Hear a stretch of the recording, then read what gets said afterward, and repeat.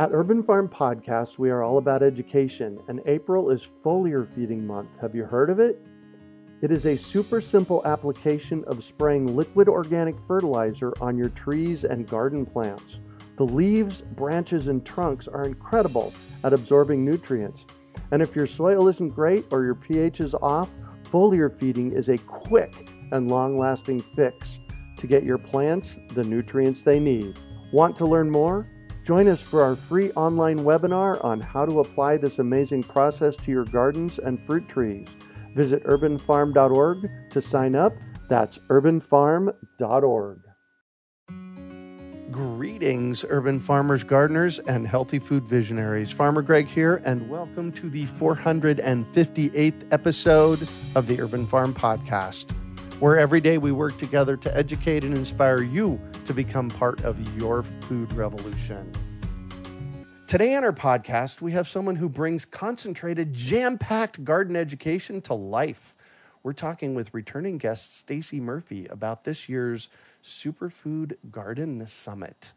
Stacey has helped tens of thousands of new gardeners from 6 continents grow vegetables and herbs in small spaces and enjoy a green lifestyle nourished with fresh, homegrown food. With her holistic garden system, she teaches what to grow in any climate. Stacey is a garden geek, having grown food since 1979, and her superpower is packing literally tons of vegetables and herbs into tight spaces. Featured on Martha Stewart Radio and PBS's Growing a Greener World, Stacey believes growing food organically is the best health plan for people, communities, and the earth. Stacey, this is your 4th visit to the podcast. Welcome back to the show. So great to be here, Greg. I just appreciate that you're on the same path with the same mission of more homegrown food for just a healthy, happy planet. So I'm grateful to be here. Yeah, and it's our path, and it is so much fun. Thanks for being here. I appreciate it. Yeah. So can you bring us up to speed with what's been happening with you since we last chatted? Oh my goodness, we're so excited. We've been planning behind the scenes an exciting event for beginning gardeners called the Superfood Garden Summit. And this event, it really came about because I realized there's all this talk about superfoods, and these are the plants that are supercharged with tons of nutrients that are great for our brain. They're great to prevent chronic diseases. They help us keep a healthy digestive system. They make us feel light and alive. And there's all this talk about these superfoods, and I realized that a lot of them are plants that we grow right at home in our garden. And so what a great opportunity to share with the world a Superfood Garden Summit. And we've got over a dozen garden visionaries who are going to walk people through step by step what to do so that they know exactly what to expect on their path when they're growing their homegrown harvest. Nice. So why you are becoming the queen of gardening summits? This is your, 3rd or 4th one? Why? Oh, goodness. Why do garden summits? So I think garden summits are really important because if you look at the way garden wisdom has been passed down from generation to generation, we've been passing down this wisdom for thousands of years. And the best way to learn how to grow food is to see what's been done before you, because there's thousands of years of people experimenting and working with plants and understanding how plants work. And this is your fastest path to actually having success in the garden is by following the footsteps of the masters that have come before you. And speaking of which, it's like we're all growing food and we're all gaining this plant wisdom. And the importance of a community is so powerful. In nature, it's all about biodiversity, right? And it's about all the plants working together to create a healthy soil, to provide bigger harvests. And so when we come together in a summit and we share all of this wisdom, the combined efforts of all these people to reach hundreds of thousands of people is just really powerful. And then also all the voices, the diverse voices are so important in the food movement.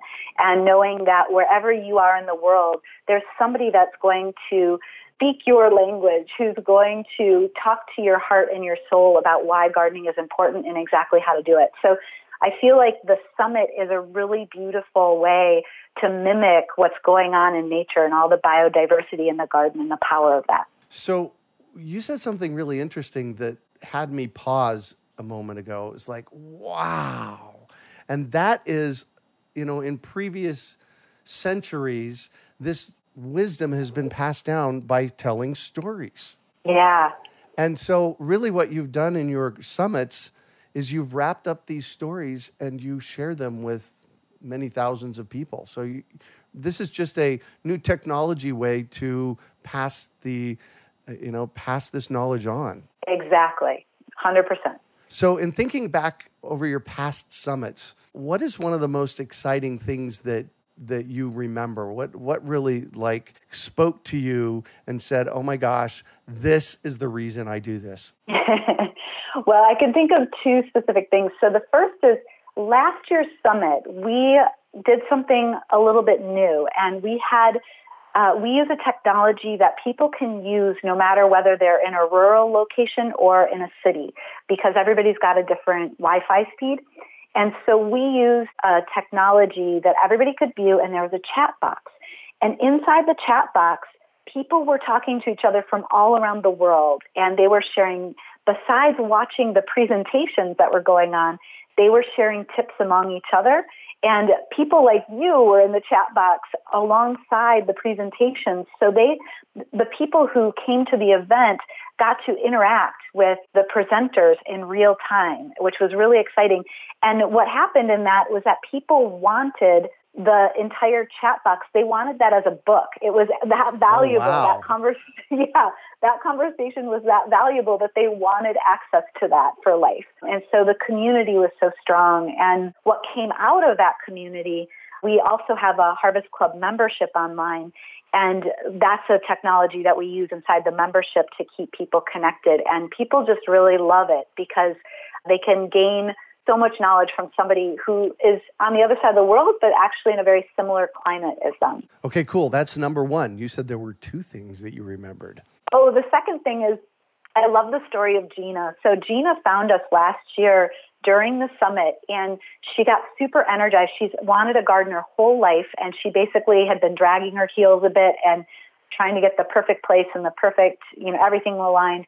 And she kicked herself off. And in the last year, since the last garden summit, she's at a point now where her family never liked vegetables before. They're like, why do you want to grow a garden? What's the point? We don't even like vegetables. And her husband now only wants to harvest the vegetables from the garden to cook with. He's the chef of the family.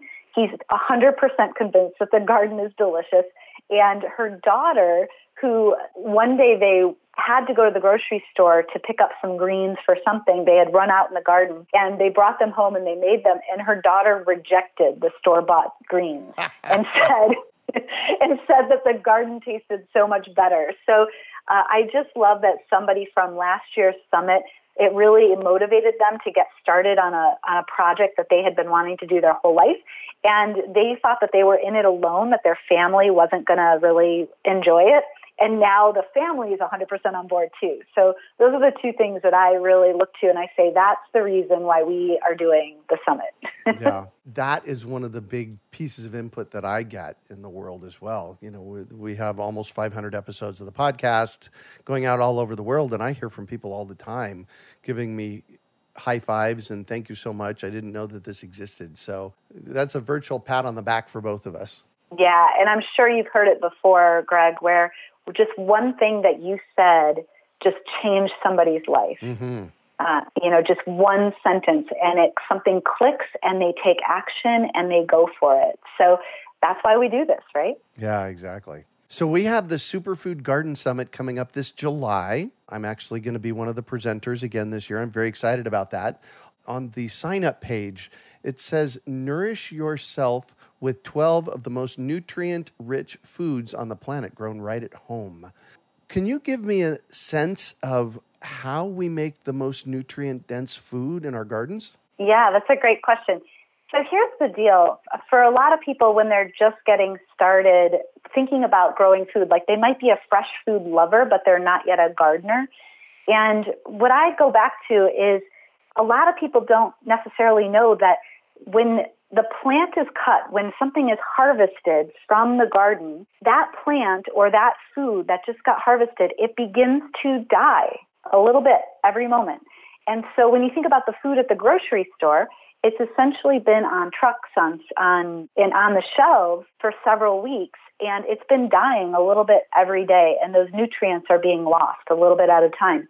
So really, the big thing here is that by growing them at home, that's a huge step. You're greatly diminishing the distance between the harvest and your plate. It can literally be picking something and putting it in your mouth. That can be how short it could be from plant to harvest or plant to eating. Plus it tastes better, right? Right. And so that's what I like to share with people is all of those nutrients, that's where the flavor comes from. So by growing it right at home, everything always tastes better. So we'll share with you during the Superfood Garden Summit, we have a soil expert to show you exactly what you need to do in your garden in order to make sure that you get the most nutrient-dense food that you're growing right in your garden. Nice. So we have a soil expert and we have a fruit tree aficionado. That would be me. Who else do we have on the summit? Yeah, so we've got people talking, and I just want to give a shout out to farmers for all their work over the years of passing on organic traditions from generation to generation. So we've got a series of farmers, professional farmers, who are growing things like sweet potatoes, elderberries, garlic, and those folks will be joining us on the summit. We've got people who are professional homesteaders like Melissa Norris, who's going to be talking about blueberries, who are like a supercharged food right there. We've got gardeners, home gardeners, who are just master gardeners, people like Kevin Espiritu, who's going to share microgreens, which are an important part of people's diet as well. And we've got lots of medicinal herbalists who are going to share their knowledge as well for how to address a lot of common ailments. Awesome. And I just recently interfaced with Kevin. What a riot he is. We've got a couple of podcasts coming out with his content. So he's going to be a great presenter for you. Yeah, and I should say that there's one presentation that I'm pretty excited for, and I just want to give a little shout out here to an ancient superfood that has just been rediscovered, and that is tiger nuts. And it's got a funny name. What's the name of it? Tiger nuts. Tiger nuts. Okay. And we won't give it away here. You should come check it out at the summit. But it's an ancient superfood that people are just now discovering, and it grows like a weed. Oh, nice. Nice.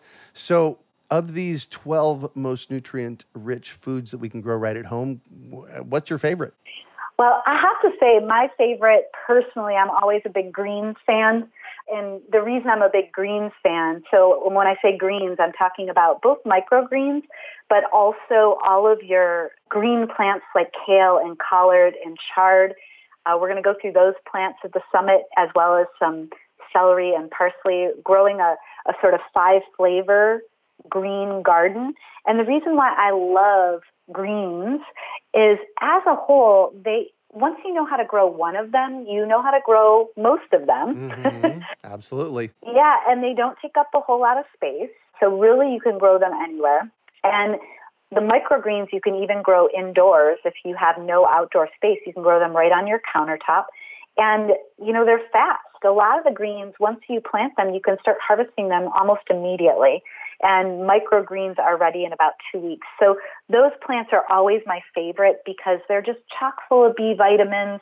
They're great for you, and then they're just so easy, and you don't need a lot of space. So those are always my number one go-to plants whenever anybody says, what should I begin with?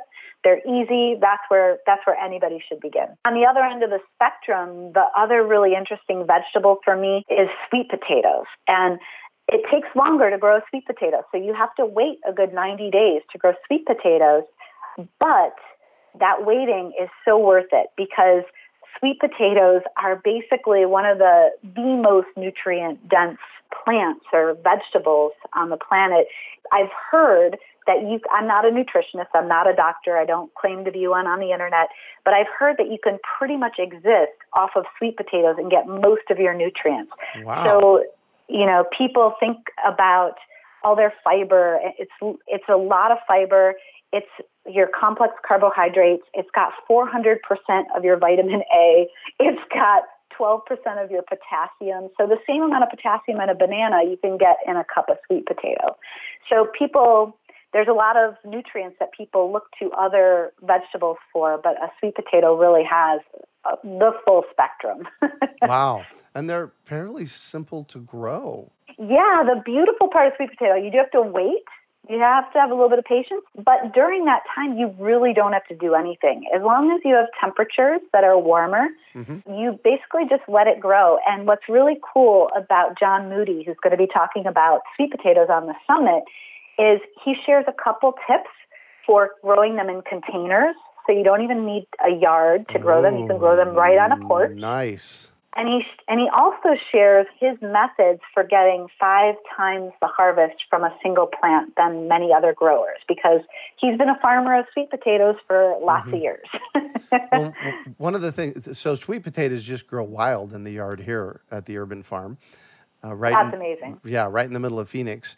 And I can imagine some of those tips might be, because one of the things that happens with a sweet potato is you plant it and then it starts spreading. And the more it spreads, out the size of the sweet potatoes. They get smaller and they get more spread out. So I would think maybe concentrating sweet potatoes in containers would have them be more prolific. You are right on track, and he'll share more on the summit. Yeah. Excellent. I just made that up. The beauty part is once you know how plants work and you watch and you observe, you start to see some of these tricks unfold for yourself, right? Yeah, exactly. And, I tell people all the time that growing food is one great big grand adventure, an experiment. You just need to jump in and observe a lot, and try something. It's just a plant. Figure it out, right? And I like to add on to that is, oftentimes when we're growing a vegetable garden, people think about the yield being the harvest. They're like, oh, I'm growing this because I want the tomato, or I want the sweet potato, or I want the greens. And so then they measure their success based on whether or not they got what they think they should get out of the harvest. But the reality is, it's like, who are you becoming and how much fun are you having in this process? And what are you learning? And oftentimes those are just as exciting in terms of what you get out of the process. Yeah. Cool. And so I'm on your Superfood Garden Summit website, and I see that you're presenting simple ginger and turmeric for the garden in garden containers. Tell me about that. This was a presentation that I was really inspired to put together, because I realized that so many of the superfoods that are out there, there's actually not a lot of information online about how to grow these successfully. And so there's some plants that are well loved, and there's tons of videos online, tons of do-it-yourself. And what I was noticing about ginger and turmeric is that because it takes a little bit longer for this plant to really produce, that there wasn't as much good information online. So I wanted to do a presentation to show people how simple it can be. And ginger and turmeric are very similar in the way that they grow.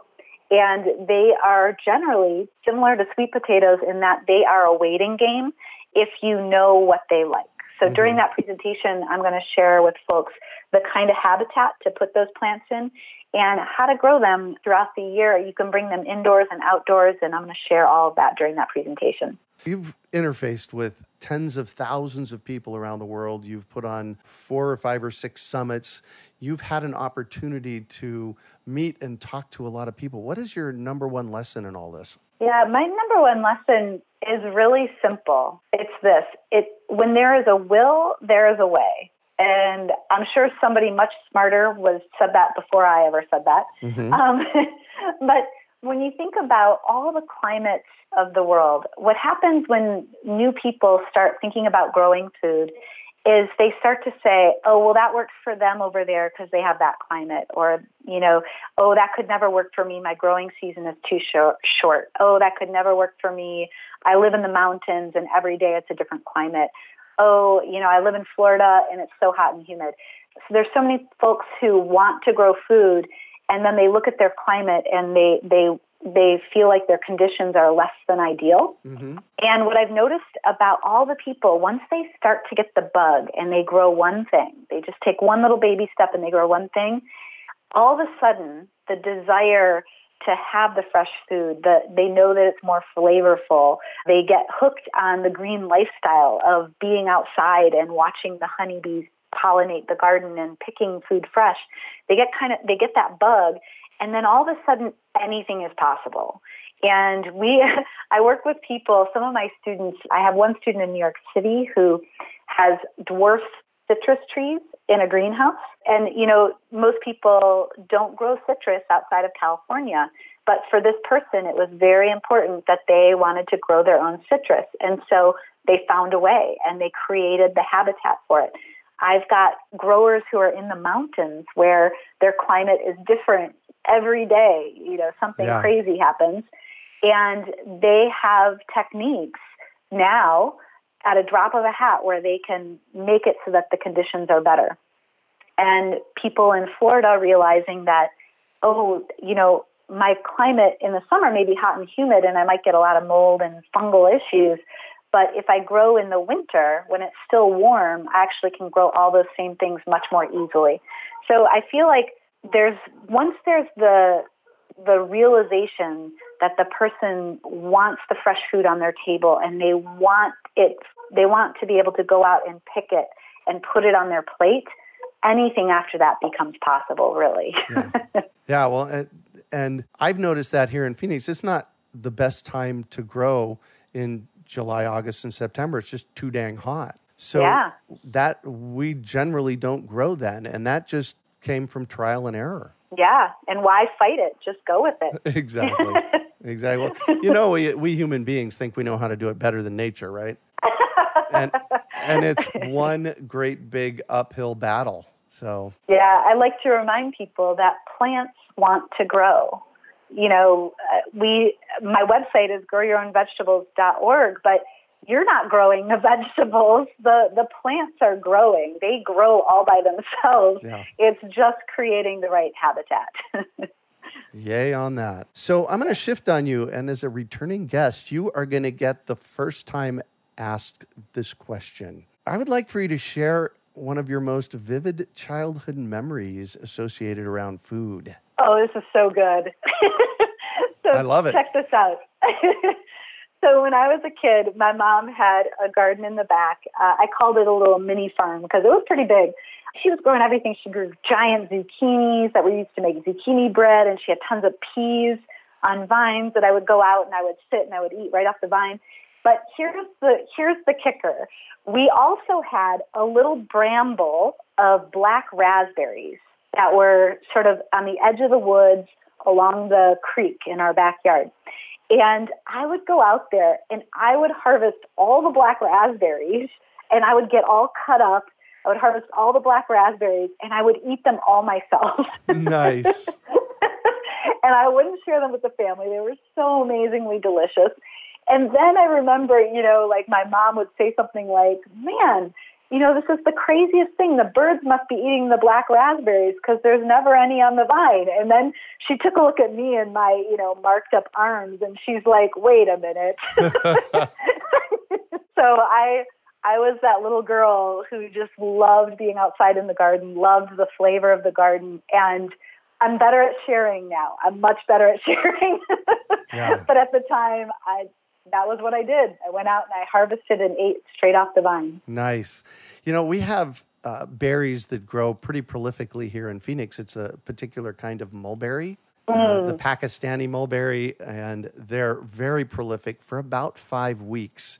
And what I noticed, I noticed this morning when I was out near the chicken coop where one of our Pakistani mulberry trees is growing. When they first start arriving, it's like, oh my gosh, the berries are here. And they are so incredibly prolific that about 3 or 4 weeks in, it's like, oh man, I got to go harvest more berries because there's so many of them. But what I noticed this morning is that the berries are done. And my thought this morning was, oh man, where's all my berries? Oh yeah, that's the thing. Yeah. You got to enjoy it while you can. Exactly. So a new piece of advice for our listeners? The biggest piece of advice that I would give people is this is an opportunity. The Superfood Garden Summit is really an opportunity to tap into wisdom of people who've been there and done that. So I highly recommend coming, hearing what people have to say. And when you do, there's going to be a lot of discussion there. We're going to talk about a lot of different kinds of vegetables and fruits and herbs. And so my recommendation is to take one bit of the summit and take action on it. So maybe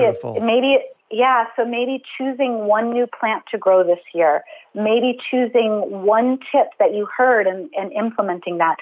Because, our modern life is pretty busy, and nature is really the place that we learn to be more patient with ourselves, and we kind of take time to unwind. And your garden can be that place. So I would hate for your garden to be like a chore on your to-do list that you look at and you're like, oh, crap, I got to do all that stuff. So just taking one nugget from the summit and implementing it, and then maybe going back for a second nugget. And that way you avoid any kind of overwhelm, and you also get the maximum learning from that one nugget and really dive in deep. Yeah. And I tell that to people all the time.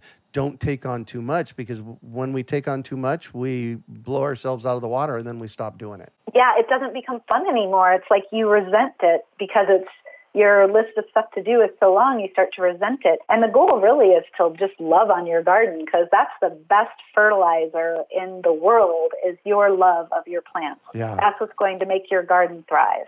Beautiful. It's coming up here in the next few weeks. Tell us when it is, how people find out about it. It's going to air online for free from July 17th to July 21st. We invite you to come check it out. We have just four live days of amazing presentations and interaction in the chat box. And we're also going to be doing prize giveaways from our sponsors. And so you also want to tune in live in order to win some of those prizes. Jump on urbanfarm.org/superfood, and you'll be able to find out more about the summit and join us when it's happening live. One of the cool things about it also is that you've enrolled me. I'll be doing my presentation, but then I'm going to stick around for a while and answer questions live. That's my favorite part of the event, Greg. I love when you come on. It's magical. We get to chat with people and find out what's on their minds, and you have this way of just livening the crowd. So I really appreciate it. We're going to have so much fun. Thank you. You might be able to hear it in my voice. My smile is sore right now. I like it. Perfect. Well, thank you so much for joining us on the show today once again, Stacey. Thank you for having me. I appreciate all that you do. Yeah, absolutely. And right back at you. So you can find more about the Superfood Summit at urbanfarm.org/superfood. We are your urban farming resource. You can find us on iTunes, Google Play, Stitcher, iHeartRadio, and everywhere podcasts are found. Also visit urbanfarm.org to find articles, webinars, courses, and more. Well, that's it for today. Thanks for joining us on the Urban Farm Podcast. We hope you enjoyed today's episode of the Urban Farm Podcast. Remember to listen for tips, advice, and resources to help you on your journey with urban farming. You can find us on the web at urbanfarm.org or send us an email to podcast@urbanfarm.org. In the words of Vincent van Gogh, great things are done by a series of small things brought together. Be encouraged that with each lesson learned and skill developed, you are one step closer in the direction of your dreams. One of the first things that many of us learn when we start to garden is how to water and fertilize the soil. But there is an exception to this rule, and it's called foliar feeding. You should foliar feed or water the leaves of your plant with liquid fertilizer when you want certain nutrients to be absorbed better. Not only are the leaves great at uptaking liquid fertilizer, if your soil isn't very good or your pH is off, foliar feeding can help your veggies and fruit trees quickly get the nutrients they need to thrive. If you're ready to start foliar feeding for maximum growth, yields, and quality, head on over to urbanfarm.org/feed-the-leaves to see our selection of foliar feeding products. That's urbanfarm.org/feed-the-leaves.